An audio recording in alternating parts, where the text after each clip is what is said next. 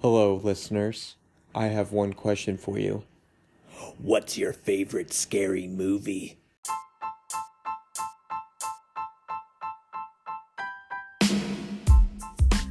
Hello, everyone. Brad, the movie guy here, and on today's podcast, we are in After the Credits. It's our review episodes that we get into where we stay in our universe to talk about the films that we will know and possibly love, possibly hate for all time. On today's podcast, we are talking about the brand new released Scream 6. So as I'm recording this, I actually haven't gone in and seen the movie yet. I will be seeing it after this first half, but I wanted to kind of get this first section out of the way because when I start recording again, I really want to have this movie in my head as fresh as humanly possible. But before we get into the review, some things to know about Scream 6. One, it's going to be the longest one in the series. Right now, it's clocked in at 2 hours and 3 minutes. It's going to be released. Hopefully, this episode's released on March 10th as you're listening to it. Might be March 11th, but definitely seeing it Thursday night for sure. This film does not star Neve Campbell. It is the first Scream movie to not have Neve Campbell, and Courtney Cox so far is the only actor or actress, I should say, to be in all of the Scream films at this point, I believe, unless there's someone I'm missing that's also in this. But the movie stars the newer cast from the previously released Scream, which came out just last year, so kind of crazy that they were able to do such a quick turnaround on this. So it makes me a little bit nervous about what we are about to talk about on this episode.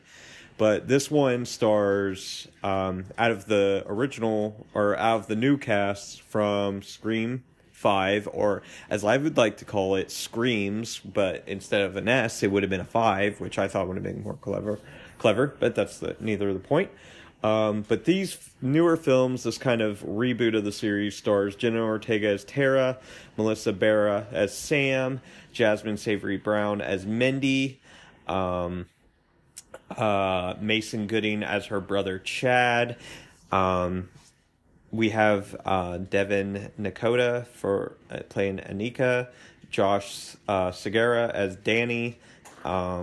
We also have joining Jack Champion as Ethan, Liana Lobardo as Quinn Bailey. I don't know why I said her last name, but no one else's. Tony Revolori. Oh my god, I fucked up his name bad, but we're just going to keep on going here. He's Jason, and Samara Weaving as Laura, and Dermot Mulroney as Detective Bailey. Those are the last name. There's a lot of people in this, obviously. And returning to this cast, Courtney Cox, as usual, as Gale Weathers. She is the only original returning cast member from the original trilogy. But we do have one who previously was believed to have died back in Scream 4, but she was a really big fan favorite, my personal favorite of that movie. From Scream 4, Hayden Panettiere back as Kirby. Let's fucking go. This film is directed by Matt Olpin, or Matt Bettinelli Olpin, and Tyler Gillette. And it's written by James Vanderbilt, Guy Busick, and the characters are based on those of Kevin Williamson, who pretty much helped build this franchise to where it was today, especially giving us the original classic from 1996. Sorry, had a brain fart there. But anyway, yeah, I'm really excited to watch this. I'm really excited to talk about this. So how this podcast is going to work for this episode for all the listeners, because I'm releasing this so much quicker than previous review pods. Usually it's been like I'll go see it the Monday after its release, or even a week after its release, and then come out with the episode. So for this, the very first part of my review will be spoiler free. It will be the first maybe 15-20 minutes, I don't know. But the final half, and of course I will let you know when the spoilers come, but there will be heavy spoilers for everyone who's watched, or if you're one of those awful people who just don't give a fuck about spoilers. I get it. Some people, that's an anxiety thing. I get it. Horror films are hard for some people to watch. But for this review, I want people to know you are safe for right now. Because right now, as I am talking, I have not seen the movie, but I am about to. I want to give a few little fun facts. Neve Campbell stated on June 6, 2022 that she would not be reprising her role of Sidney Prescott after starring in the 5 previous entries due to a salary dispute with Paramount. I do not disagree with her. A lot of the cast actually came to her defense, including one of the nicest people I've ever met, Matthew Lillard. After Campbell announced that she wouldn't be reprising her role as Sidney, Matthew Lillard offered his support for her decision. He said, and it's the truest thing, did Tom Cruise take less money for Maverick? He said, insisting that a woman should not be expected to take a similar paycheck. He noted that Scream 5 was a smash hit and that Campbell should be paid accordingly. And it's fucking true. Like, Tom Cruise has never gone into a movie and said, like, well, here, just because... Like, I know the Mission Impossible series at one point was going to try to have Jeremy Renner take over his part, but then he was like, nah, this is my bread and butter. I got to keep it, which I'm glad. I love the Mission Impossible movies. But it's the same thing. If you're not going to cut Tom Cruise's money, who makes the Mission Impossible series, don't cut the money of Neve Campbell, who's made the Scream series this far. But I think having her out of the movie, which we will talk about more, might help, in a sense of it's going to definitely shake up the story and things a bit. This film was greenlit on February 3rd, 2022, 3 weeks after Scream 5 was released. This is actually the first acting credit for Hayden Panettiere in 5 years. And it's the first Scream film to be shot outside the United States, as shooting took place in Montreal, Canada, as a lot of New York films do, just because of the population there and taxes and all this other industry bullshit. This is the first film without both Sidney and Dewey. This is the first time that's happened. Roger Jackson does provide his voice for this film. He does it for every film, but I guess, okay, so him and Courtney Cox, we'll say that. Melissa Barrera told Collider that the upcoming sequel had the potential to be 100 times gorier than any previous entry in the long-running horror series.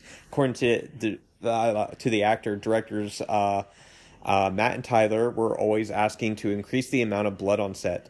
There was a saying on set because directors Matt and Tyler were always asking for more blood and more sweat. Barrera said they always just wanted more. And I think, I feel like you have to be careful, because as much as this has been kind of a bloody franchise in the past, it hasn't been overly gory. It's kind of kept a sense of realism to it for the most part. But yeah, anyway, going on real quick, because I don't want this part to last long. I'm excited to talk about the movie. I'm excited for you guys to hear about this, but these are fun facts. Some of you might really like this. Kevin Williamson revealed Kirby would have been back sooner, but the production team just couldn't seem to locate Hayden Panettiere. We're like, where's Kirby? We couldn't find her. Williamson, who wrote Scream 4, as well as the 99 original and its sequels, as I said, recalls in a new interview with Variety, she doesn't have an agent. She had sort of disappeared. Williams said that he finally found an opportunity to get her back on board while filming season 2 of his series Tell Me a Story in Tennessee in 2019. And I think that was probably during... I know she was in... Anyway, I'm getting off track. But yeah, he was down in Nashville, Tennessee, and that's where Williamson met with producers who had worked with her on that Nashville show. From there, it was all about connecting the dots. He said, I called up my producers in Nashville and said, do you know Hayden Panettiere by any chance? Because we can't find her. He's like, oh yeah, let me call her, says Williamson. I already said that part, sorry. And then he called back and was like, all right, found her. Although Williamson is happy to discuss the process of nabbing Panettiere, he remains tight-lipped on how exactly Kirby will make her return. There's so much speculation about what her participation is in the movie, and I love it, said Williamson. We should just let it live until the movie, which is cool. It's a good idea because there are a lot of questions. I just hope there's no plot twist where she's the killer now, because I don't know. I kind of hate that it's too, if I'm saying it now, it's too predictable of a twist. In an interview on the red carpet at the Critics' Choice celebration of Latina cinema and television, Jenna Ortega divulged in the next installment on the meta horror series will feature plenty of callbacks, particularly one that will have fans thinking on the heart-pounding Scream 2 chase between Ghostface and Courtney Cox's Gale Weathers. Jenna Ortega said, Scream 6 I'm so excited about because there's a lot of good chase sequences, Ortega teased. Kind of reminiscent of Scream 2. There's a chase between Gale and Ghostface through the lab. I feel like we have a lot of stuff like that this time around. So pretty much everything I said. I don't know why I had to quote her there. Samara Weaving joined the cast of July 14th, 2022. She previously worked with the directors in Ready or Not. I really liked Ready or Not. I thought it was a fun movie. I almost have a feeling she might be one of the killers because of her role, her and Jenna Ortega's roles in the babysitter, the baby. I think it's just called the Babysitter movies. Yeah, the Babysitter Killer Queen is what they starred in. The teaser trailer suggests that the film takes place around Halloween. It features the main cast on a subway train with people around them dressed up in costumes of horror film villains, which I thought was kind of cool, and it was also a good way to pay homage to all of them. In the trailer, Ghostface is seen using a shotgun and costume, ignoring the other killer's unwritten rule of resorting to guns only when they unmask themselves. If you've seen the trailers, though, we know why that happens. This is the third film in the series to place outside of Woodsboro after Scream 2 and Scream 3. And I'll just do one more. Samara Weaving is seen wearing a yellowish green dress in behind-the-scenes photo for Scream 6. A dress of similar color was worn by Courtney Cox in the very first Scream movie. But this is also, okay, this is a weird one, but I wanted to mention it because I noticed something about the 2022 Scream logo. But they say this one is the first one in the series to where the number title is a Roman numeral. But if you look at the Scream one, because I really feel like, because everyone knows it as, I mean, it's called Scream, but it's Scream 5, let's face it. If you notice the M, I always thought it was just like kind of weird that the M was kind of slightly further down. But if it goes off of what they're kind of doing with the logo this time around, I think that could easily just look like a 5. So that could easily be a Roman numeral 5, and then this new one is about to be a Roman numeral 6. But let's see. Yeah, let's see. I don't want to do too many.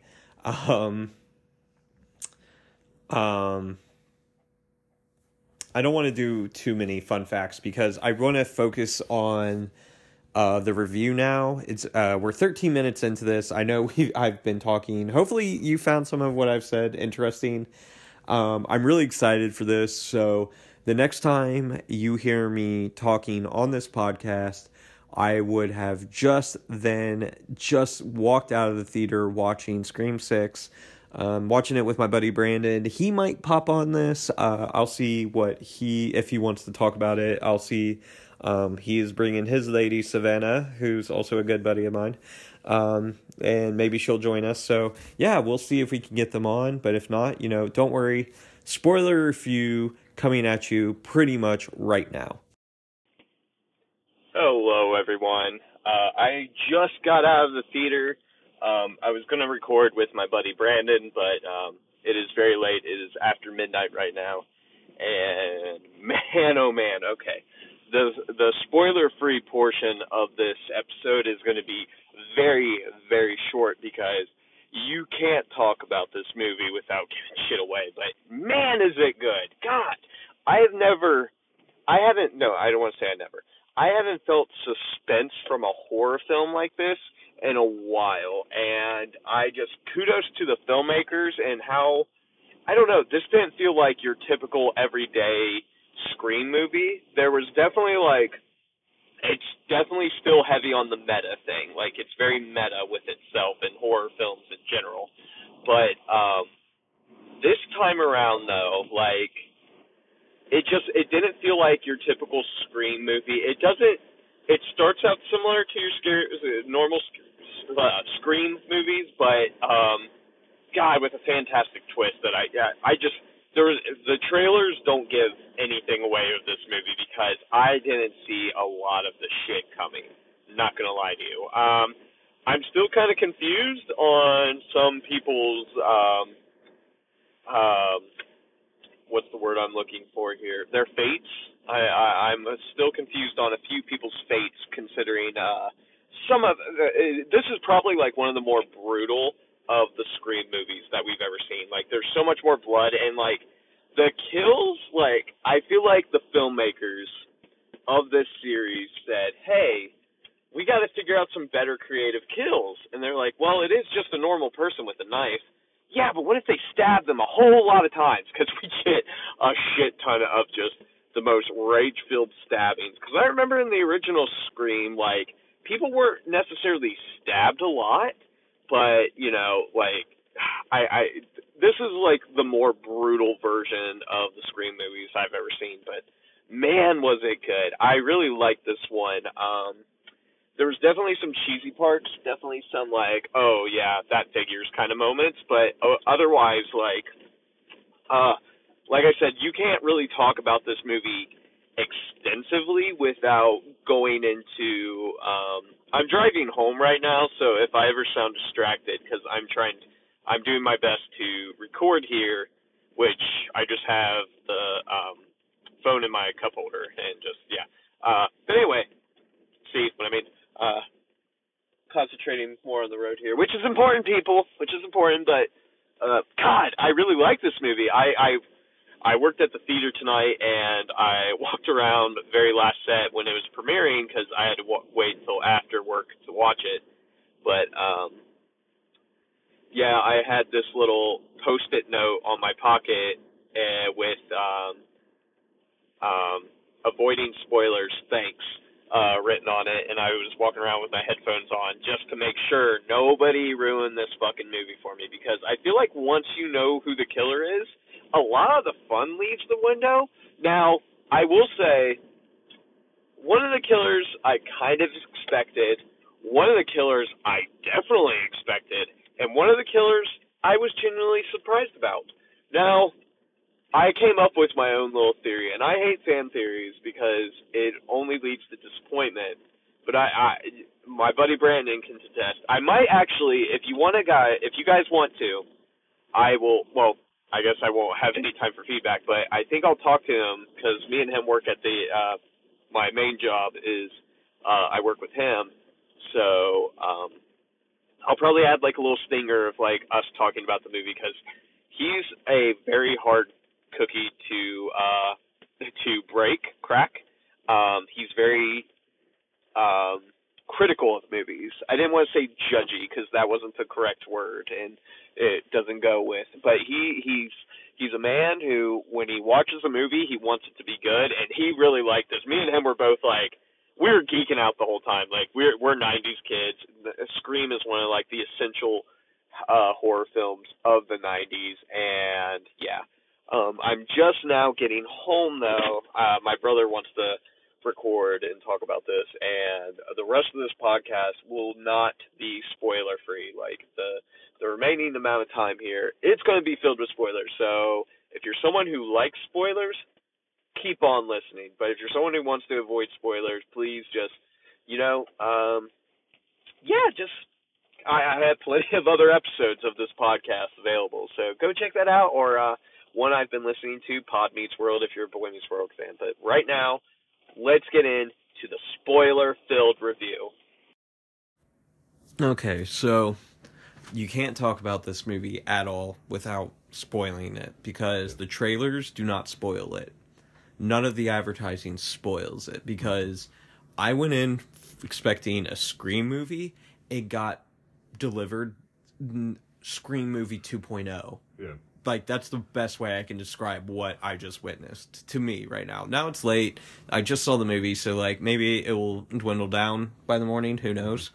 But I've never felt more suspense out of one of these movies. Maybe it's because I've seen the others for so many times, but not even, like, the fifth one. Yeah. Because in the fifth one, I knew who the killer was right away. Like, crazy girl from Once Upon a Time in Hollywood and Meg Ryan's kid, like Jackie or Jack, Jack Quaid. Jack Quaid. I knew I was getting there eventually. Yeah,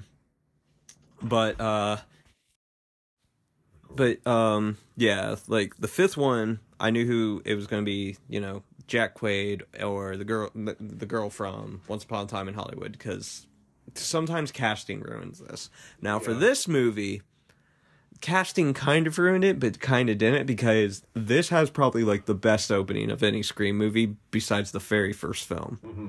Because Screams 2 through 5 all follow a same theme of some girl's home alone, she gets a call from the killer, and yada yada yada. Mm-hmm. This time, though, even though one of the people that I thought was going to be a killer was a killer, not the killer, but a killer. Mm-hmm. The person I thought was going to be the killer with him was the victim, which was good because Samara Weaving kind of has that kind of, but it's different. It's so different this time around because they show us the killer. Yeah. They show us the killer after the killing, and I was just like, oh, they're going to go this fucking route with it. I was like, maybe this is a stab movie. Like, I was like, okay, they got me. It's a stab movie opening. And then Tara pops up, and I was like, fuck, no, this is happening. This is the movie. They have changed what we will find out is called the franchise, or the saga, or whatever they called it. Yeah. But this has to be like easily one of my favorite openings that they've ever had, besides the very first film, because nothing's ever going to beat the very first film. It was monumental. From a tree with their guts hanging out. No, they tried to do it a little bit with Scream 2 with the movie theater thing, but like that. And that one was cool, but then they fell back into the whole spiel of it, but then they went with like, oh no, it's a fake stab opening that turned into the real opening. But this one was just, there were so many twists, because I was like, I can't think of the actor's name, but he was from Grand Budapest Hotel. Oh, Tony Rivoli? Yes, thank you. They revealed for him to pretty much be the killer in the very beginning. Or whatever. And the funny thing is, I didn't think that sounded like his voice, but now knowing that he was the one behind the mask, I was like, okay, that was his voice. But I really thought it was like Patton Oswalt, that they just had to a voiceover. Yeah, I was just like, oh, okay, I guess Patton Oswalt's a really big fan of this. And then when he took off the mask and I saw him, I was like, that is his voice, Nero. What was that? The little Nero? Was that his voice or name in Grand Budapest? Yep. But he kills Samara Weaving in like the bloodiest. I didn't expect that kill. Yeah. Like, it was intense, but I was like, hat goes off to Samara, by the way, too, because it's great to have that sympathetic feel for the opening kill once again, because, like, you know, she was just a professor going on a blind date, and then she gets fucking killed by one of her dumbass students. Yeah, she got like the ultimate catfish right there, and it just sucked. You know, I felt sorry for her. I love too how you could buy that this incredibly gorgeous woman is like very vulnerable on a blind date and everything. I mean, like, they kept. I just, you know, I can buy it though. Usually, I would say, oh, I don't buy it because she's like, you know, Samara's very, very beautiful, and it's like, you know, but it's like I love how they showed she could be vulnerable and everything too. Kind of reminded me of her character a little bit from Ash vs. Evil Dead as well, but. That's another story. Oh, I forgot she was on Ash vs. Evil Dead. Yeah, she played a character very similar to that. Yeah. But it's I thought it was a good idea because we know it's in New York, but she has an Australian accent, and I assume she's the teacher at like NYU. Yeah, that's my assumption in film. Yeah, because the one thing I talked about in the spoiler-free portion on the way here was this movie stays to its very meta thing. Mm-hmm. It almost goes a little overboard with the meta-ness, almost, but it was enough to where it was just more fun than anything.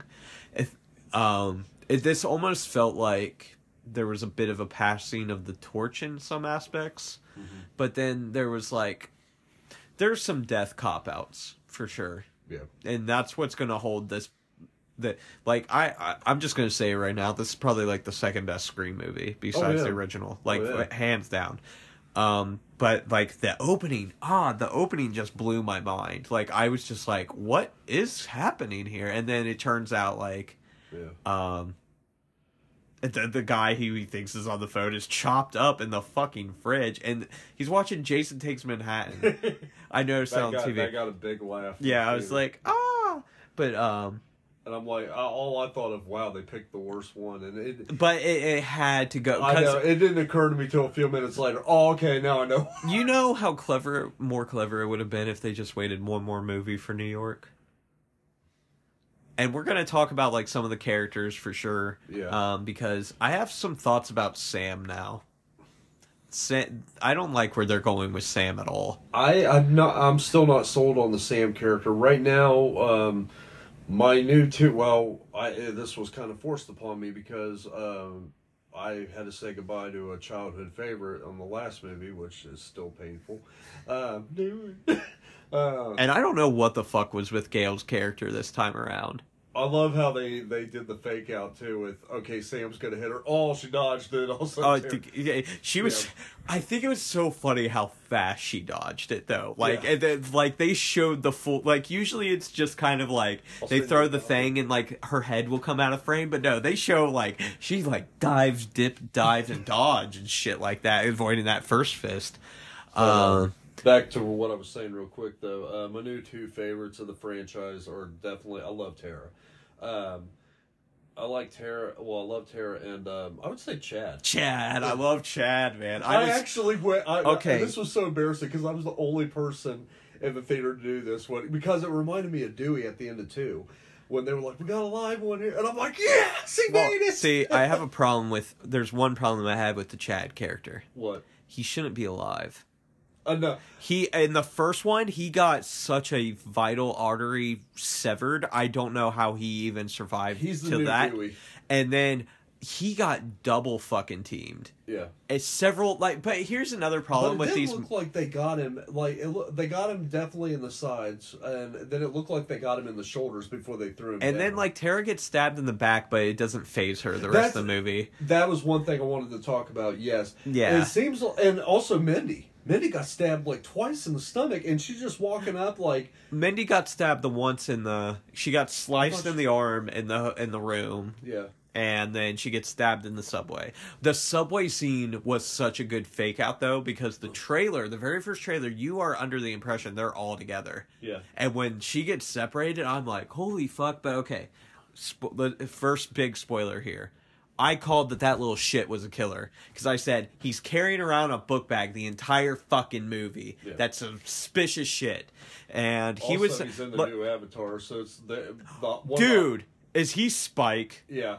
Fuck that kid. I hated the Spike kid. I hated this kid. Fuck that actor because I don't like him. I hate his fucking face. So when they cast him, they already knew he was going to be in whatever year Avatar 2 would have came out. Because they got him some white appropriation dreads in that movie, Jason, and like I did not recognize him. But now that you say that, I'm picturing his face when he's all like crazy in the little lair where he's like, "I'm gonna get you.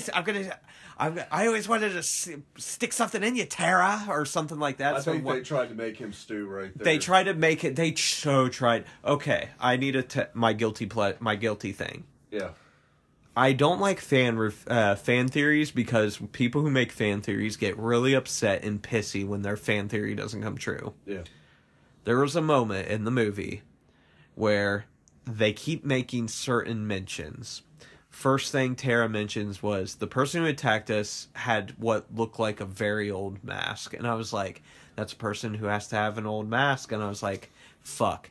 And then they were like saying, they're talking about the countdown. Like, this has to have and this is where I'm a little underwhelmed with the twist because the countdown thing doesn't fucking make sense to me now. Yeah. But they talk about the countdown thing, and during that countdown, when Kirby's talking, they show the picture of Billy and Stu, and even though they do this, all the characters who died have that little thing. For some odd reason, Billy's is fucking huge, so you don't see dead 1996, but for Stu, very tiny photo, very in frame, dead 1996. I was like, that's a little fucking weird. And then I'm sitting there and I'm like, Brandon, I think Stu might be the fucking killer. And he's like, what do you makes you think that? I'm like, I don't know, man. There's just something I'm feeling about this. Also, and then Kirby drops a huge hint. Yeah. Like the television thing. Because no, it's not Kirby who says it. It's Kirby. No. It's Millie or Mindy.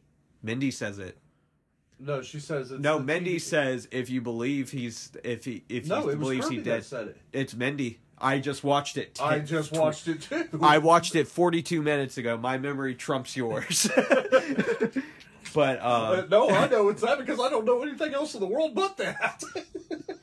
My knowledge, but still, they dropped that hard. I'm like, my buddy and Brandon was just like, he tapped me like, you might be fucking right. And I'm like, it might be a fucking like mind blown twist that this is Stu.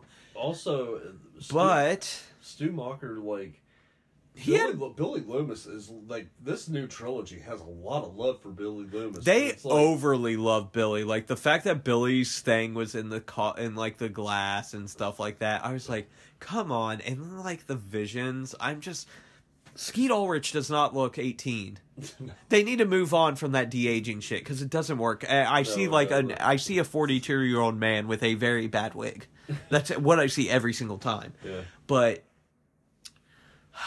there's that part where he's just like, it's in you, and then like the whole therapy thing, which they do nothing with the stealing of her thing. Yeah. Like I thought, oh my god, they're gonna release his notes on TV. Mm-hmm. Nope, don't release the notes. I'm like, no, that seems weird.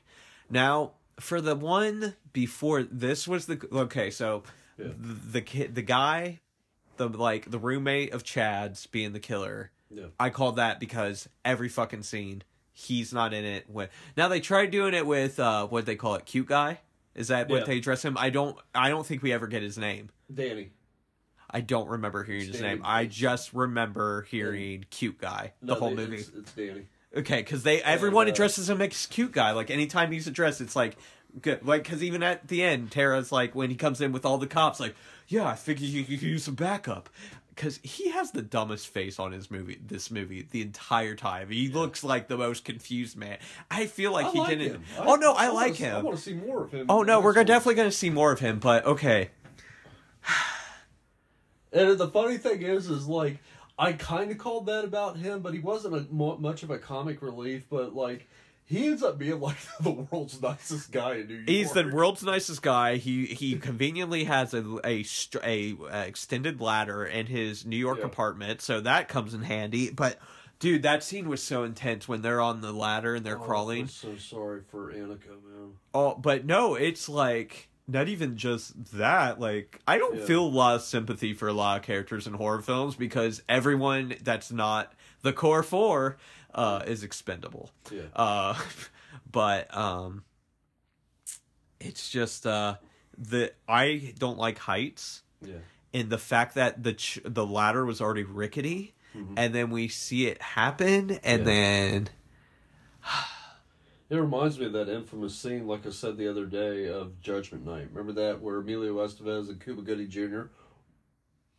Just saying, but actually, Mason wasn't in that scene, but there's a scene in Judgment Night where Emilio Estevez and Stephen Dorff and Cuba Gooding Jr., they have to crawl across this ladder to get to the other side of the building, and Jeremy Piven's character is the one that says, I can't do it, and which I thought at first Annika was going to do that, because she's like, I'll be right behind you. Usually when they say that, they're the ones that, like Piven does, throws the ladder off or something like that. And, no, sadly, she did try. She tried to get out. She tried to survive, and it just didn't work for her. And yeah. Yeah, felt and so- then that's the head smash too, dude. This was definitely like I read IGN gave this a 9 out of 10. Yeah. I don't know if I'd give it that high, but it's definitely going to get a higher thing for me for sure. It's really good. Yeah, it's really good, but and I imagine people listening this far has either watched it or they just don't care about spoilers because there's about to be more spoilers right now. Yeah. So the guy, as I said, the person I predicted while watching the movie. The second killer was someone people it was too easy of a guess, and it pissed me off when he was revealed to be one of the killers, Dylan McRoney. Yeah. Because I was just like, and that dude dials it up. Like, his facial expression's like, let's kill the son of a bitch. And like, but I really did think Kirby was going to be the killer for a second. I was like, Kirby could have, because here's the thing, nobody could have gotten that collection without police access. Yeah. Nobody could have gotten that collection. Enter Dermot McMurray. And Dylan McDermott, but which we haven't even We have gotten not to. said his name right. Yeah, because all he is the person from Shameless who broke Fiona Gallagher's heart at the wedding chapel because he decided to choose heroin over her. Well, I just remember. But- I remember him as the douchebag that told his son, "Next time we'll probably be together is when the Angels win the pennant." That's what I remember him from. So Well, you gotta have those role models in your life. But him being the he's killer, a good actor, though. I like him. he's not. He's discount Jeffrey Dean Morgan. Yeah. Oh yeah. Without He's a doubt. discount because that's who he replaced on Shameless, Jeffrey Dean Morgan, because he couldn't do the show. But him being the second killer, I was like, okay. The third killer was a little twist, but as I was saying, my point of it was, I convinced myself midway through that Stu was going to be the killer. Yeah. I was like, it has to make sense. Like, he's fucking tired of these people. And, like, that would explain, like, why he was so obsessed with the Billy stuff. And, like, why the truth of Billy wanted to be out there. He wanted the truth of Billy out there. But then we get to, like, the overly horny roommate who turns out to be the third killer, who we see die, but turns out doesn't actually die because her body gets thrown and nobody. And you know what's funny though? I remember looking at her body and I could have sworn I thought I saw her breathing, and I was just like, "Bitch just doesn't know how to act." But no, that wasn't the case. Bitch knows how to act, but You remember her from Sons of Anarchy, by the way? she was The little girl that Yeah. got raped at Funtown or whatever. That's right. Yeah. I was the whole time I was like, I was like, I know it's from a show, but I cannot put where I knew her from, because at first I thought maybe she was the friend from the 2018 Halloween. Speaking of Halloweens, like the callbacks to so many horror films in that subway scene. Michael got the biggest cheer. I'll tell you that. There was Michael. There was the Midsummer Girl. There was dude. These guys, the guys who directed this movie, did they direct the fifth one? Yeah. By the way, the fucking turnaround. It's been a year Yeah. since the fifth one came out. They made a good sequel in less than a year. Yeah. That's unheard of. Yeah, especially for Dominic Gerard, but that's another story for another day. Right. But they did, the only other movie besides Scream 5 I can think of is Ready or Not, and I really liked that one. But this one was like, there was Really so good. much suspense building in this, and I feel like a lot of, like, there's definitely gore, there's definitely killings and stuff like that, but it was just how they handled everything this time around. Just, it felt like things were heightened. Yeah.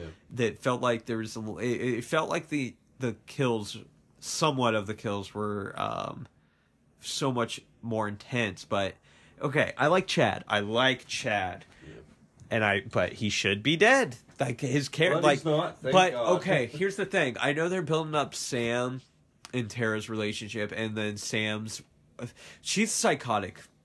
Sam's psychotic. Like, she's not a likable character because I feel like she needs to be locked up. Yeah. And if the whole series is going to be these four, two of them getting stabbed, and of course it's like the same. Okay, that's another thing that's bothering me. It's the same people that they're faking out deaths. Either kill them or don't kill them. Yeah. Either kill him or don't kill him. Because Chad would have been like a very good death, because then you have the boyfriend guy like coming into it, and it's like, and then Mindy also being dead. Like, again, you could have had Kirby coming into the swing of things again, you know, even though I would have rather had Mindy die over Chad, though. I like Mindy. I really do. I like her too, but I'm just saying, like, that I would have picked I her do over like Chad. I don't. The chemistry between Tara and Chad are good, though, but I feel like it's almost forced into it a little bit, because like we have to have the relationship with Sam and Tara, and then we have the now there. But I don't mind it because I think they have good chemistry. I think they work well together. But it is hard to top, though. May I say so, Miss Weathers? You are much prettier person. I love that moment. So you do watch the show? I'm 25. I was 24 for a whole year. Yeah. I thought it was an entire year, but I guess it is whole year. Now that I think about it. 24 for a whole year. Yeah. That's Dewey. Yeah, but like, again, okay, we got to talk about all the fake out deaths. Okay. Fucking Gale. Stop keeping. Okay, this is what my biggest problem with the Scream series. They are afraid to let go of characters they want to go through. Oh, really? And it's like, I thought we were past that with like the Sydney and stuff like that, because Sydney was literally plot bulletproof. Yeah. Even Dewey to an extent. So when Dewey died, that was a general shock of like, anyone can fucking die. So when Chad was getting double teamed by the gruesome twosome, as I want to call him now, God, I fucking Spike. That pisses me off now. Like, of course he's the fucking killer. I hate that guy. I really do. Like, he was the worst part of Avatar 2 by far. Like, if you took out that storyline and cut out some unneeded flying scenes, that movie would have been like 2 hours plus, if that. Yeah. But he like, okay, so the last twist with these three killers, because I forget what thought I was just on, because it's late, I'm very tired, so we're gonna be wrapping this up. It looks like Jack Champion's an asshole. That's what it seems like. Jack Champion is an asshole, folks. That's the bottom line here. This episode's title is just gonna be Scream 6, Jack Champion's an asshole. Or I'm just gonna make shirts of it, Jack Champion's an asshole. Yeah.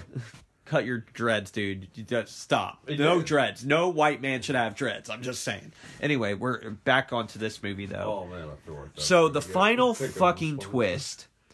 Okay, so when they revealed the three of them being the killers, I'm sitting there, and I'm a little disappointed it's not Stu. But before they revealed the daughter, I'm like, oh, is Stu gonna be like an older brother? Like, but wait, there's more. But nope. What's it's the deal just with his fingers too. Like, these days you gotta have a sequel. I think that's just Matthew Lillard being Matthew Lillard, man. Did you? We're not going to talk about Whorehound. I was a little beefed by some recent announcements, and I was like, of course they would add those two people, but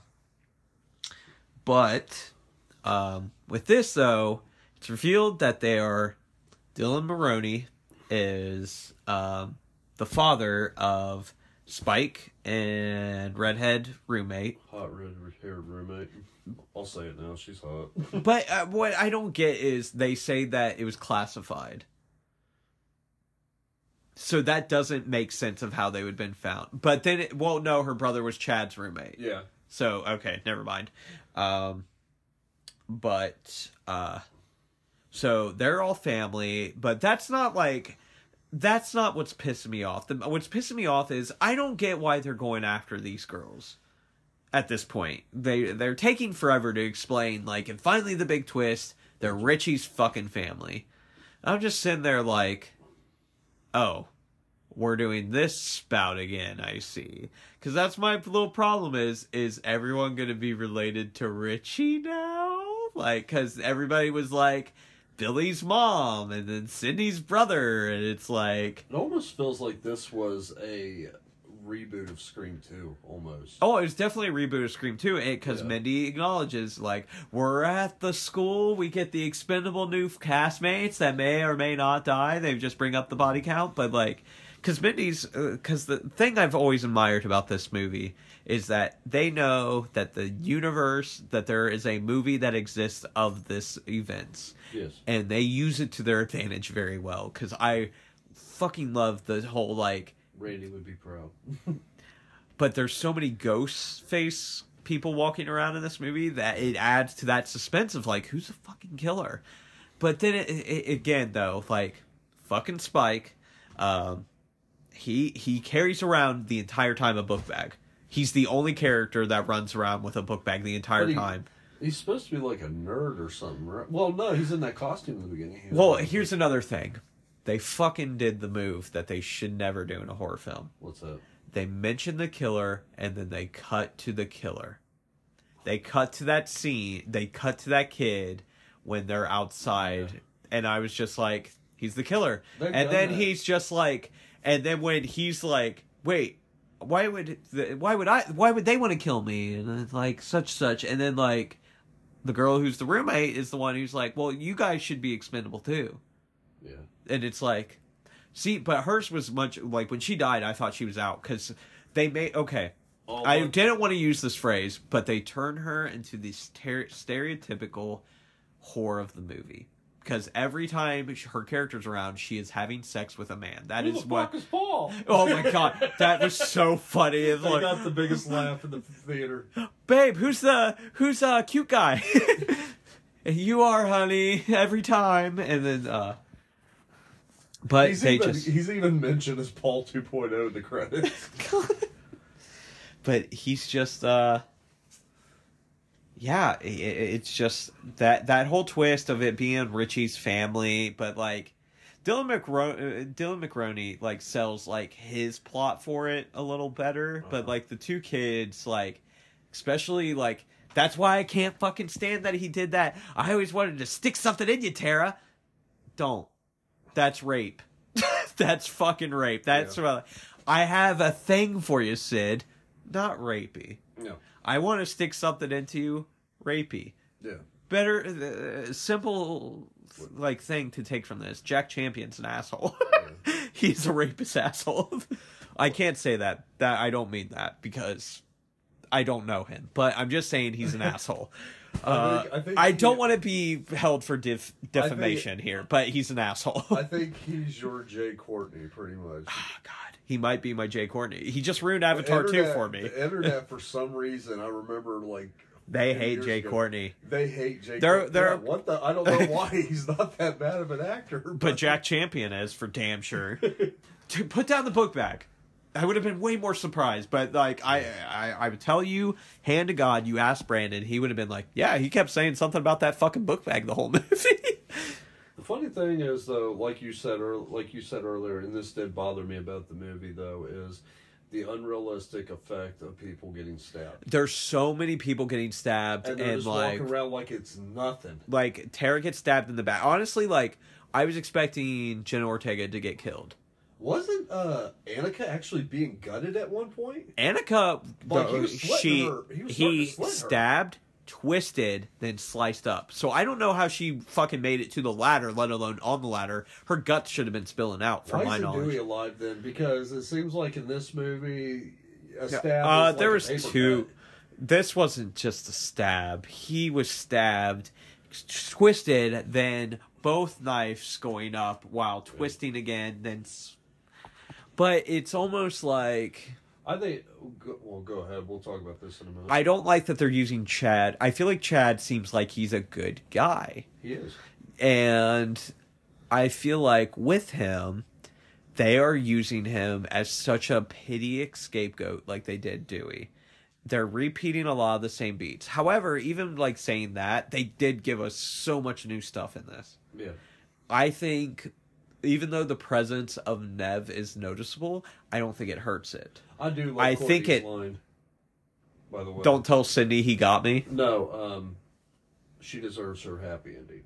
So if that was a way to give Sydney a send-off without Nev being there, It's great. I had another like thing that popped in my head during the movie though. What if they did pay Nev and she's the killer? Like Sydney just went crazy, but I would have hated that. That would have been such a bad twist. Because guess what? Sam's probably going to be the killer in the next movie. I don't know. It seems like there's some hope for her in this. So I know she drops the mask at the end and whatnot, but like, and how do they know which mask is whose? Oh, because they get like 15-minute DNA results. But the thing is, it's like Sydney wore the mask. That's another thing too. DNA And also, results were we ever acknowledged? that we don't ever see two Ghostface costumes for any of the killers. Yeah. I'm pretty sure Billy's mom doesn't wear a Ghostface costume once. Yeah. I don't care if she's one of the killers. She isn't the killer. How far was Richie? Mickey was the killer of that Scream 2. I will always say that. How much was fucking Richie a Stab fan, by the way? Because it was kind of like, okay, I know they me used as a Halloween fan. Could you pick up the movie he was actually talking about though? When they cut, I'm pretty sure he's talking about the Star Wars Christmas special. I'm 90% sure because it's definitely Jack Quaid, young Jack Quaid on the footage, but when they show what he's actually doing instead of like the creepy, like there was a lot of like Nazi imagery too with like the ghost faces. Yeah. I was just kind of, from what I saw in the beginning with the Tony's character, I thought there was going to be a cult. I thought there was going to be a ghost face cult. I would have actually not minded that. I would. That's what I was expecting, and I was expecting the movie to actually be following a member of the killers, and like they were twisting it to where, yeah, you know who the killer is the whole time, but no one else does. Yeah. And you get to now witness this. By the way, that is one of the scariest openings I've ever seen, besides the first one, and maybe the second one. At least an honorable mention for the second one, but that's such an effective way to also get them out of public. Yeah. That was so effective. I was like, this is so smart because it always starts Home Alone. Home Alone. She's in a bar around many people, and she gets gutted in the middle of the fucking alley. And she's screaming for her life, too. And the funny thing is about that, I've heard that, in New York, they keep to themselves. Like, stuff like that can happen in New York. Well, do you know the finale of Seinfeld, right? Yeah, where they don't help the lady who gets mugged because in New York people get mugged all the time, and that's what they do. Yeah. So that's something established all the way back in 1998 was when the show ended. Yeah, I think so. Yeah. So so that's a thing. So maybe it's because we're from Ohio, but I just feel like if I heard someone screaming, I'd be like, we gotta get there. Like, we gotta go. Let's get everyone together. Evil dies tonight. Yeah. But real quick too. But okay, let's talk about how good are these supposed stab films. These films, there's something interesting. There's like things being said. There's like the whole like idea of like the obsessed fandom aspect of it. But like so many people are just willing to like, I want to fucking kill someone. I imagine in the very beginning when Tony's killed, it's Dylan Mulroney because he is very mad about the fact that he said she felt like an animal. Yeah. And he was very pissed at Sam because he said, when I saw the photos, even though, like, should we show you photos of what your son did? Yeah. Like, why was this cop so... And then he was like, I'm going to let my other kids be killers. This is an entire fucking family of killers. He is like the world's worst father. He's the world's worst father. Like, if Dylan Mulroney... You got Dylan Mulroney in one corner, world's worst father, Jack Champion, asshole, and then redhead girl who... She did fine. She did fine. I have no complaints about her. Besides, they really use her as like the stereotypical like, I just like sex. Sex positive. It was what she says. Yeah, sex positive. But she's like a sex positive. But thank you. From what we have seen, we're going back to Stab real quick, right? So, from what we have seen in these Stab movies, we have seen in the Scream movies, the beginning of Stab 1 and the very fucking hilarious Owen Wilson and Tori Spelling cameo. Stupid.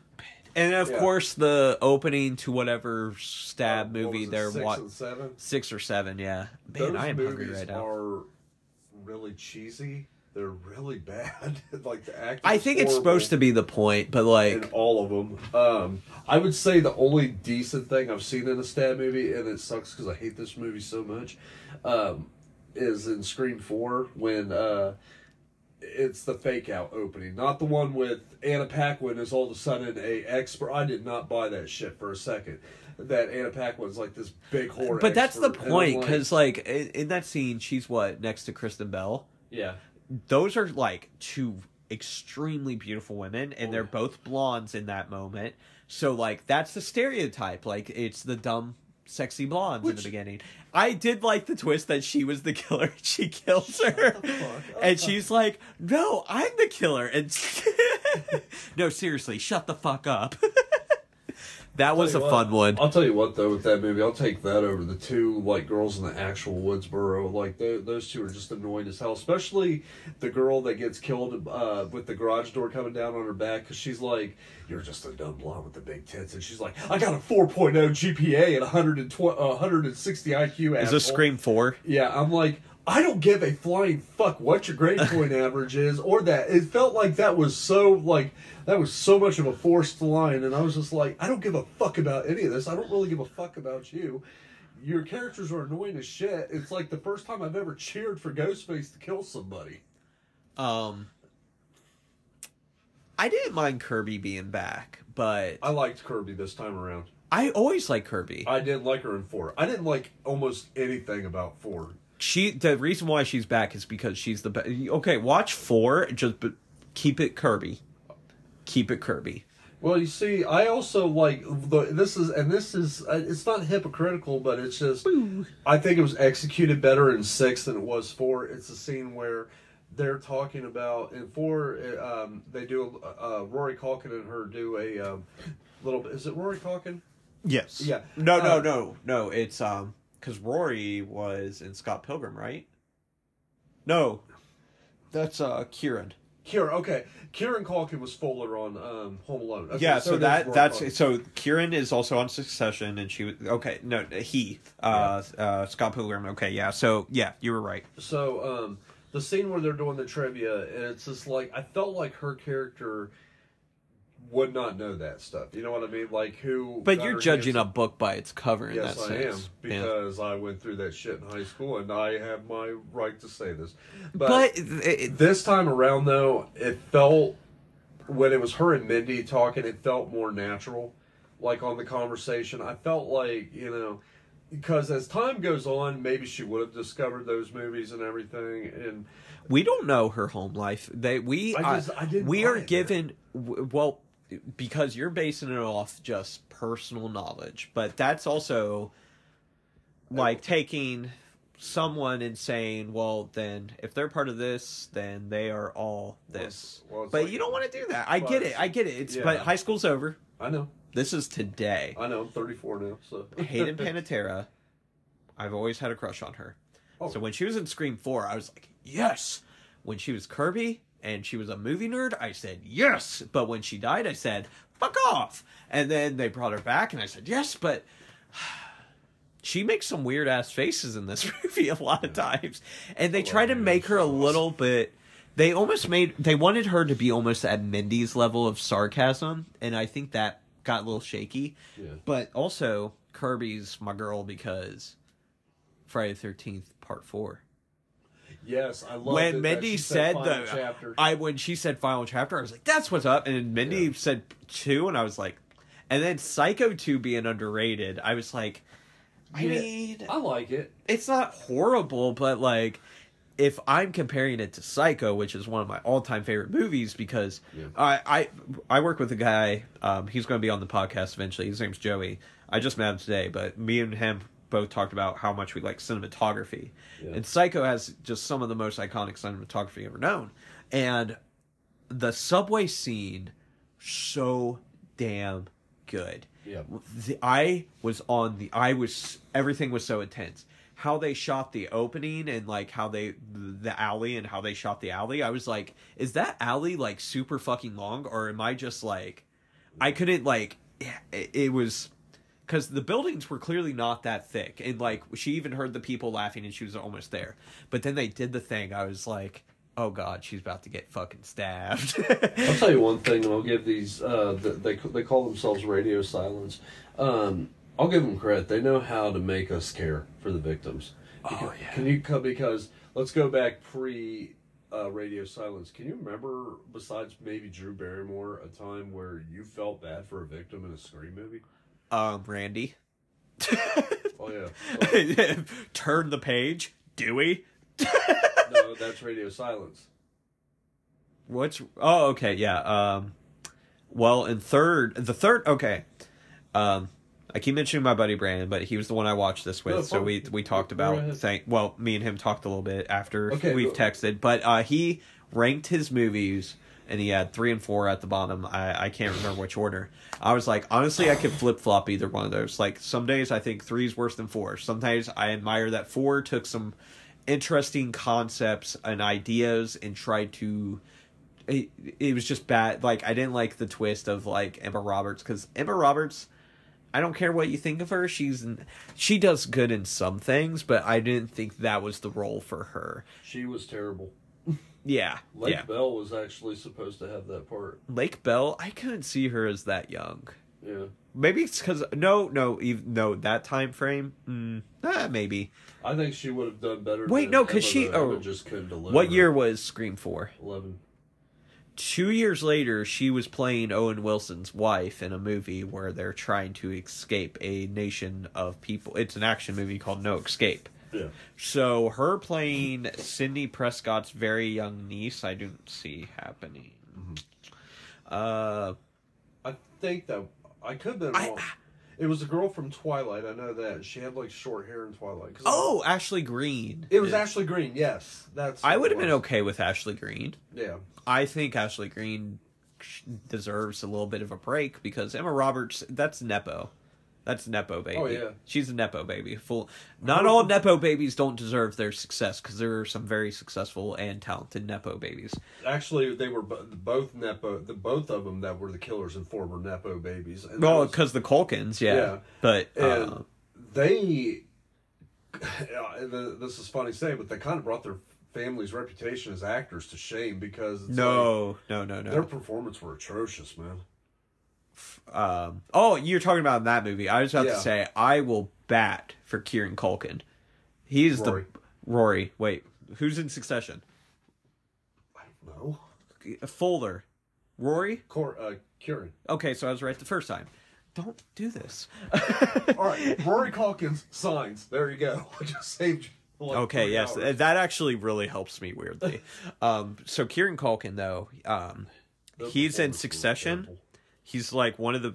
there are no likable people in Succession, but you love this awful family. And then there is... I've only watched one episode, by the way. So I don't know why I'm saying like I'm an expert on Succession, but damn, that's a good show so far. But he's in Scott Pilgrim, and I thought he was really good. And Fuller is a funny character, but now that this is here... I'm just going to throw this question out there and then we can move on. Yeah. Was Kevin just like dead meat to them when they woke up Fuller? Yeah. They're like, Fuller was a bed over. Yeah. That whole movie does not work now because... Fuller woke up on his own.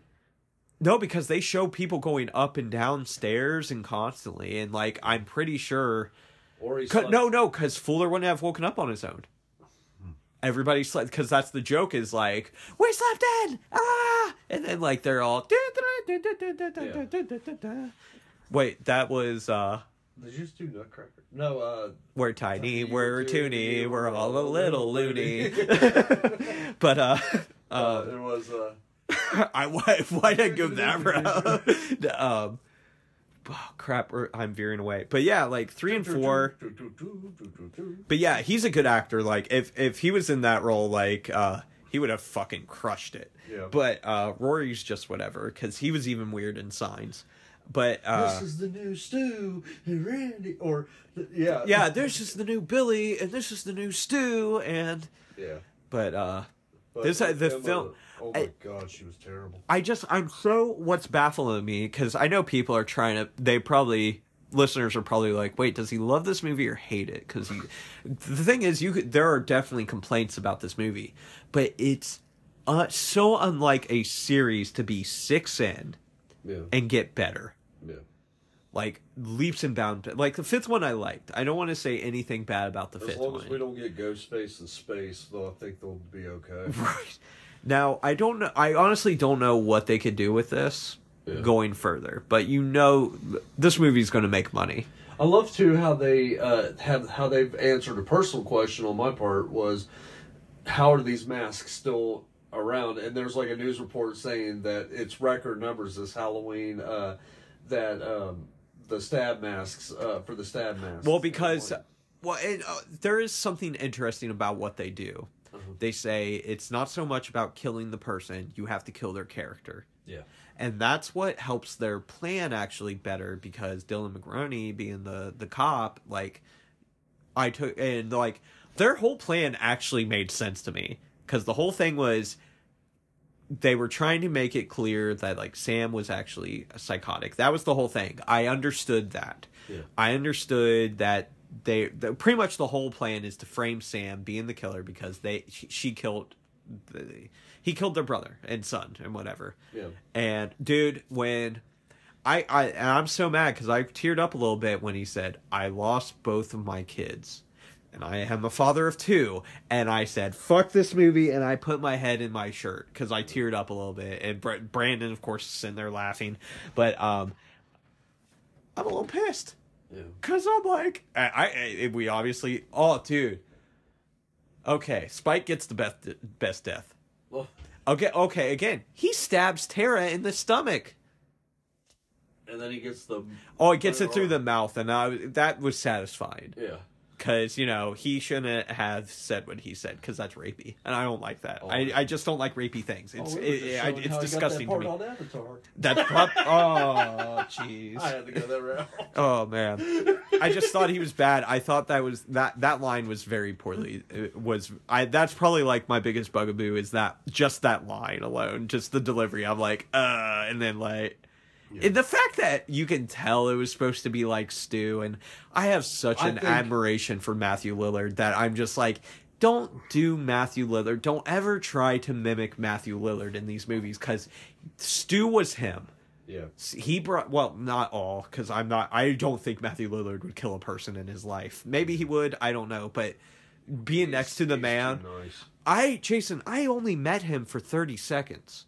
And it was an experience. I felt warm. I don't know how else to explain it. Sophie said she felt the same way about Skeet Ulrich.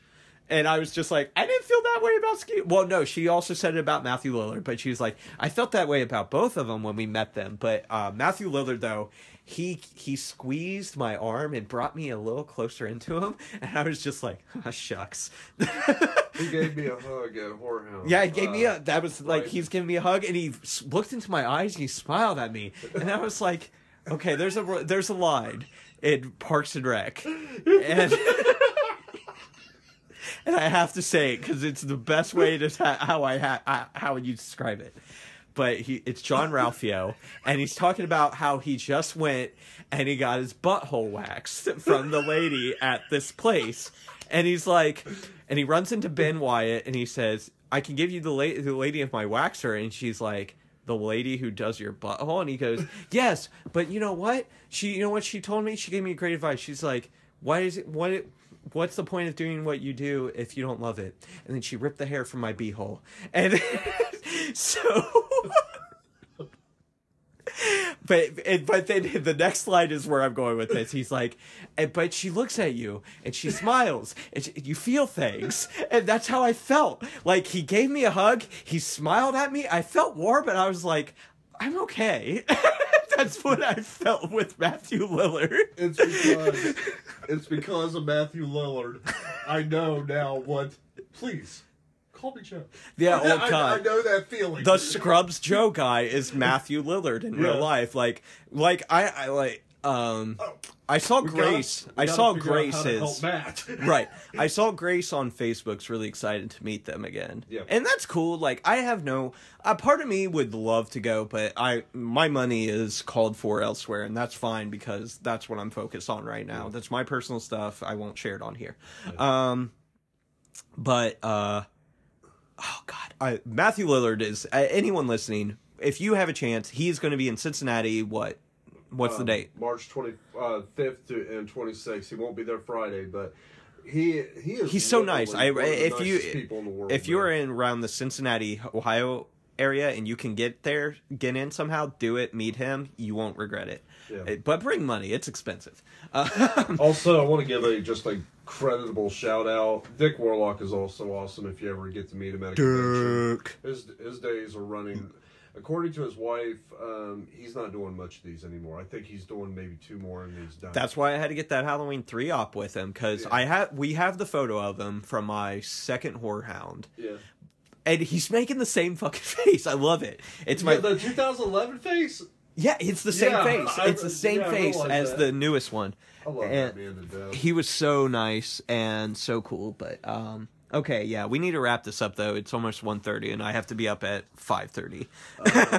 So, overall, to sum this movie up, I think it reinvents the series in a very much needed thing.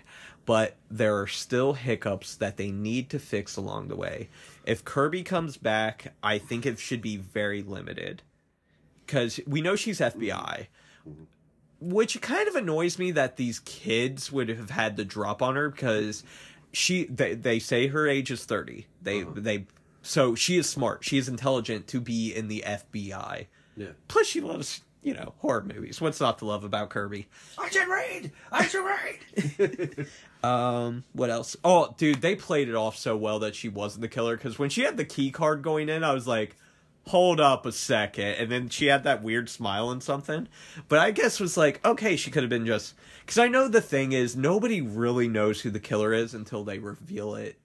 Unless they don't She got a major cheer, by the way, when she pops up shooting at them and everything. Like... I thought it was going to be the So- boyfriend at first, to be honest with you, when the gunshots... Because I thought Kirby was out for the count. Yeah. I thought they were going to... Actually, no. The TV on the head, Yeah. I thought was Chad. And when I saw it was Kirby, I was like, oh, okay. It makes it sound like I didn't want Kirby to live, but Chad just like... I think what got me with Chad is in the beginning when Tara's... Because there's also a lot about... Is the girl who plays Sam Carpenter necessarily a good actress? That's what we should be asking. No. Because is she delivering this very melancholy? She's not bad. She's not awful. She's not towards spelling bad or anything. But or Jenny McCarthy as like, I'm only in 2 scenes. Like, I get out of the shower and they sting my boobs and then I get killed, or whatever she says in Scream 3. I love too how she doesn't know shit about Hitchcock movies. The shower scene's been done before. Vertigo, hello. Psycho, ding dong. I think that was... Okay, I'm gonna give her the benefit of a doubt and say that was a joke.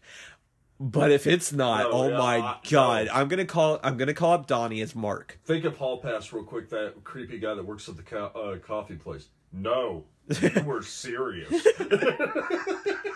But call up Jenny McCarthy as Mark Wahlberg and be like, or no, call up Donnie as Mark Wahlberg and be like, listen, your wife, she hasn't even watched Psycho, okay? Who doesn't fucking watch Psycho, okay? Everybody knows who Norman Bates is. Everybody knows that Mrs. Bates ain't even really alive. How can a hard ass like him have such a, just a pleasant voice? Like, he can put a baby to sleep with his voice. I've heard you piss. It sounds feminine. First of all... Sounds like a baby blowing out a birthday cake. Lions? With a school of tuna, I assume that they're off the coast of East Africa. We won't get into that movie. That's my favorite Will Ferrell scene of any movie ever, is just him one-upping Mark Wahlberg, because that whole time you can tell it's just improvising, because Mark Wahlberg's, that part is like, oh yeah, that's what you're going to do? And then like, what's next? And that's when we're like, and then we will devise a breathing apparatus involving kelp. And just like, you can tell he's making it up on the edge. But anyway, okay, we gotta stay focused We here. do gotta say aim for the bushes, though. Aim for the bushes. But anyway, so, as I was saying, For the bushes. I think the series is in really good hands. I think Wes Craven would be proud of the series. Mm-hmm. They're changing up. They're bringing in new styles. I like so far the characters they're bringing in, but they're keeping the formula. It's two episode of the weeky. Yeah. Almost like, oh, will these people be able to survive? Find out next time. But that scene with the convenience store was intense. He comes because he doesn't give a fuck. He starts killing people as he enters until everyone clears out, and he gets the fucking shotgun, and he's like, and I was like, you know what? That's more realistic to me, because I think, and I said this, you weren't here for it, but on the spoiler-free part, I said, I think the reason why the kills are getting to where they're like just stabby, like repeatedly, there's not much you can do with that knife. Yeah. Because Ghostface is always the same character with the same knife, same weapons. So I think it's scarier the more Ghostface stabs people, though, because dude, intense. I found myself uncomfortable. Yeah. Like, I never get uncomfortable in horror films. We've watched how many hundreds of horror films now, but like this one, like when who was getting stabbed? Everyone. The one with Sam and Dylan Mulroney got me because of just his screams. Chad's stabbing one got me. Samara Weaving's one's got me. Samara Weaving's death made me really uncomfortable. Mendy's, like, oh, dude, I felt like I was witnessing something really happening. That was the intensity building, because that's what I was talking about. The suspense is you're building up to. We know she's gonna die. Yeah. As an audience member, we know she's the first death. Like, that's the first time I've wanted to help a victim. But she's not even the first real death, technically. Yeah. Because she's not killed by the real Ghostface of the movie. She's killed by what, quote-unquote, wannabes. That does make him a Ghostface, though, because he's definitely Ghostface, which, again, that's where I was kind of right, because when they showed the trailer, the poster, and I saw him added, I was like, that's the guy. But I guess him and Samara Weaving were both added last, so that makes sense why, like, that's actually a good way of like going about it. But now I feel like anytime someone's last added to it, But okay, let me sum it up, because we got about 5 minutes here, judging from our timer here. I would rank this. That's the best way to sum this up. This would be my second favorite. This is my third. Scream 2, I'm assuming, is your second? Yep. Yeah. It's really hard to beat that one. Like mine with the final two, I can almost flip them, because I like... Mickey is such a good killer for the series. Mickey makes sense with that whole, like, it's a mother. And Timothy Olyphant just is... Love him. I really wish Whorehound would get him for a Scream reunion, because I've met most of the first ones. I've met the first film's cast. I want to meet the second cast. I want to say to him, though, I will hit you. I just want to point with him in two fingers. I want to point with him with two fingers and say, "Get in." That's the one thing I always remember from his character from the girl next door, is just he always pointed with two fingers like this. Always leaving them wanting more. Leaving them more. That's a guilty part. I love that movie. I don't care what people say. I get why people have problems with it, but I think that's a really good character-based movie. Yeah. But anyway, I would give it, if I have... Letterboxd, I have to go by Letterboxd, because that's how some people will find my stuff sometimes. So, out of 5 stars, which they always do, I'm going to say 3.5. Okay. Because 3.5 is, like, pretty good. I like it, but it's not too... I don't know. It could flirt with a 4 with me, but 3.5 I feel more comfortable with out of the 5. I'll actually give it a 4, and the reason why on my part was after watching Dewey die in the last one, I was literally done with the series. I even said I was not even going to go see this one. And as time, but you did. Yes, I did. The advertisement was so good, and I'm like, I'm gonna give it a chance. And I actually like their characters now, like, you know, like I said, Tara and Chad. And I'm even going to throw Danny in there too, because I really like Danny. He is a great character. So, and I'm glad they kept. Who's Danny? cute. Oh, cute guy, Yeah. cute guy. That's he was called cute guy so many times that my brain registered like that's his name, cute guy. Yeah. Real quick, I want to talk about. I know we got like 2 minutes here. I mean, if we need more time, we can just restart I it love- if need be. But I want to kind of keep it because I'm tired. There's a lot of Halloween Easter eggs in this, and So many Halloween. Well, Sam Carpenter. Sam Carpenter. It's definitely Sam Raimi, John Carpenter combined. Multiple Michael Myerses on the subway, which, like I said, when they saw that, like, they got like a big cheer actually from the crowd, which is awesome. Did you see but the what- Wednesday? Whew. You okay? Yeah, it was a burp, and I was talking, so I was taking in air, and it's just. Did you see the Wednesday Addams reference at the? Yeah. Yeah, I saw that. That was cool. One thing that was cool is have you seen that Guess Who poster for this movie? Yes, I love that poster, and it's such. Whoever designed that deserves an award. Actually, I designed the VH cover for mine. Is based off. I loved all the New York-based ones. I saw one, Jason Takes Manhattan one. I thought that was one. my favorite one. I thought that was cool. So love that one. that's why I steered away from my VHS cover being that, because that was like my first like thought was to do that one. But then no, they have the Guess Who one.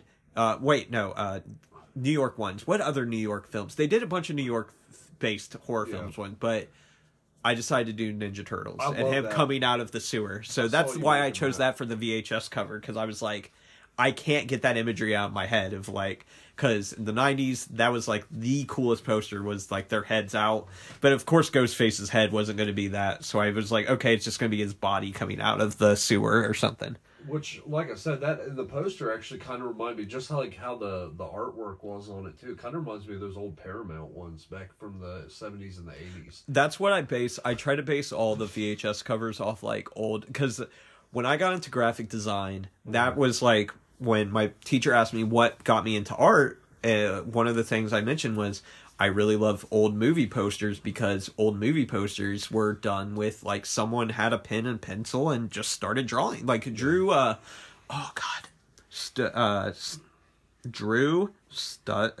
can't think of his Stuzan.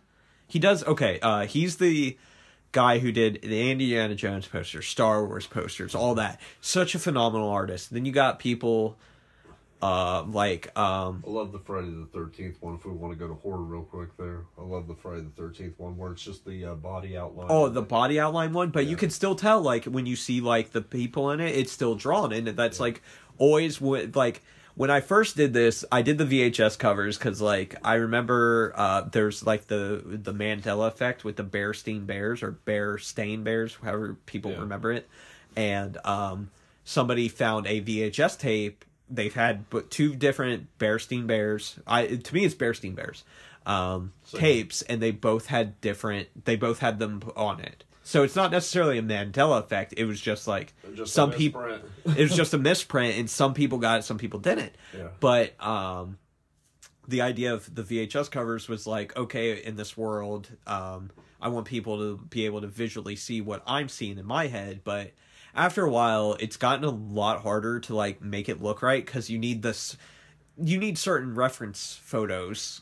I need reference photos. I'm that kind of artist. I can't really create the images I can tell you the images in my head, but I cannot put them down without having the reference, because I'm very bad with portions unless I can see the proportions unless I can see them.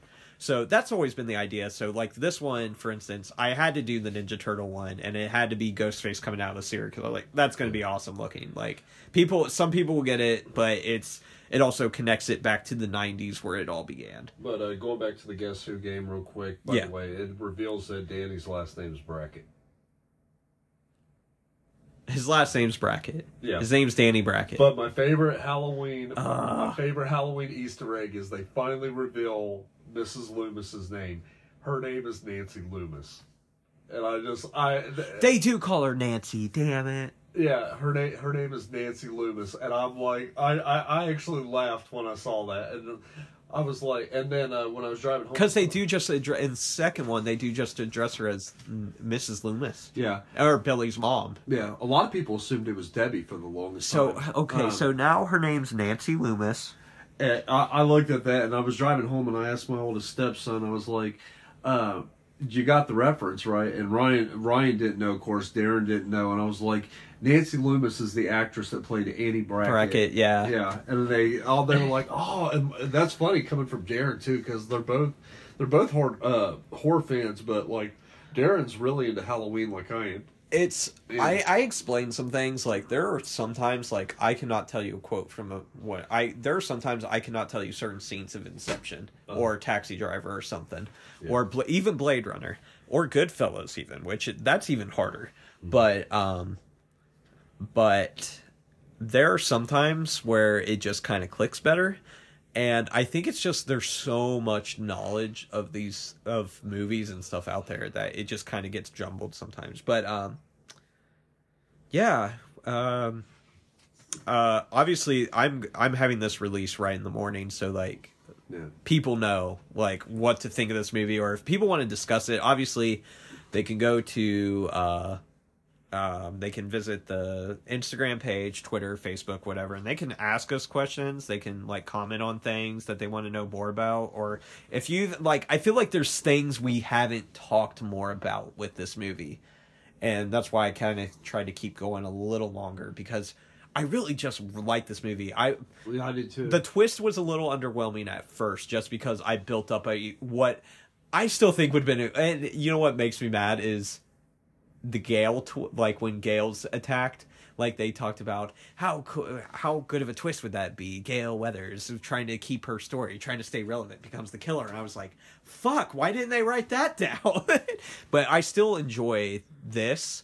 I don't think Gale should come back in the future. I don't think Cindy should come back in the future. It's gotta... Now that we got quote unquote the core four, which I thought me and my buddy, like every time like they brought it up, we were like, Core 4, because we thought it was just fun. And then, but when Chad was like, I thought Chad was dying and he was just telling them to go. Yeah. But also it's like a lot of the stabbing happens in the shoulder area, or like weird chest areas where you're like, why is there no more lung punctures? Why ain't this happening? And just again, like, this movie, this film franchise, to sum this up, because we really should just end it, because we're just going to keep going. Yeah. This franchise is on better footing than it was a year ago. Yeah. How the fuck it managed to fix itself in a year is the most, like, that's a success story. That's Tony Robbins coming in with banana hands telling you, you're going to make a difference today.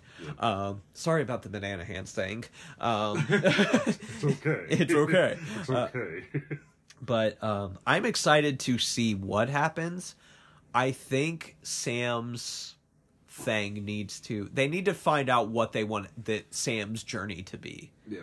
Because I know, like, she had this big thing where it's like, no, that's not me. But then Tara was like, well, I mean, he did kind of fucking, he stabbed our friends and he killed a bunch of people. And I mean, his son did try to kill us already before. And then, she stabbed, that eye stab was pretty cool. Like they both, the girl just gets shot in the head, which I love that Tara's like, okay, and this is like a stupid part that they should have addressed. Why didn't he just shoot her?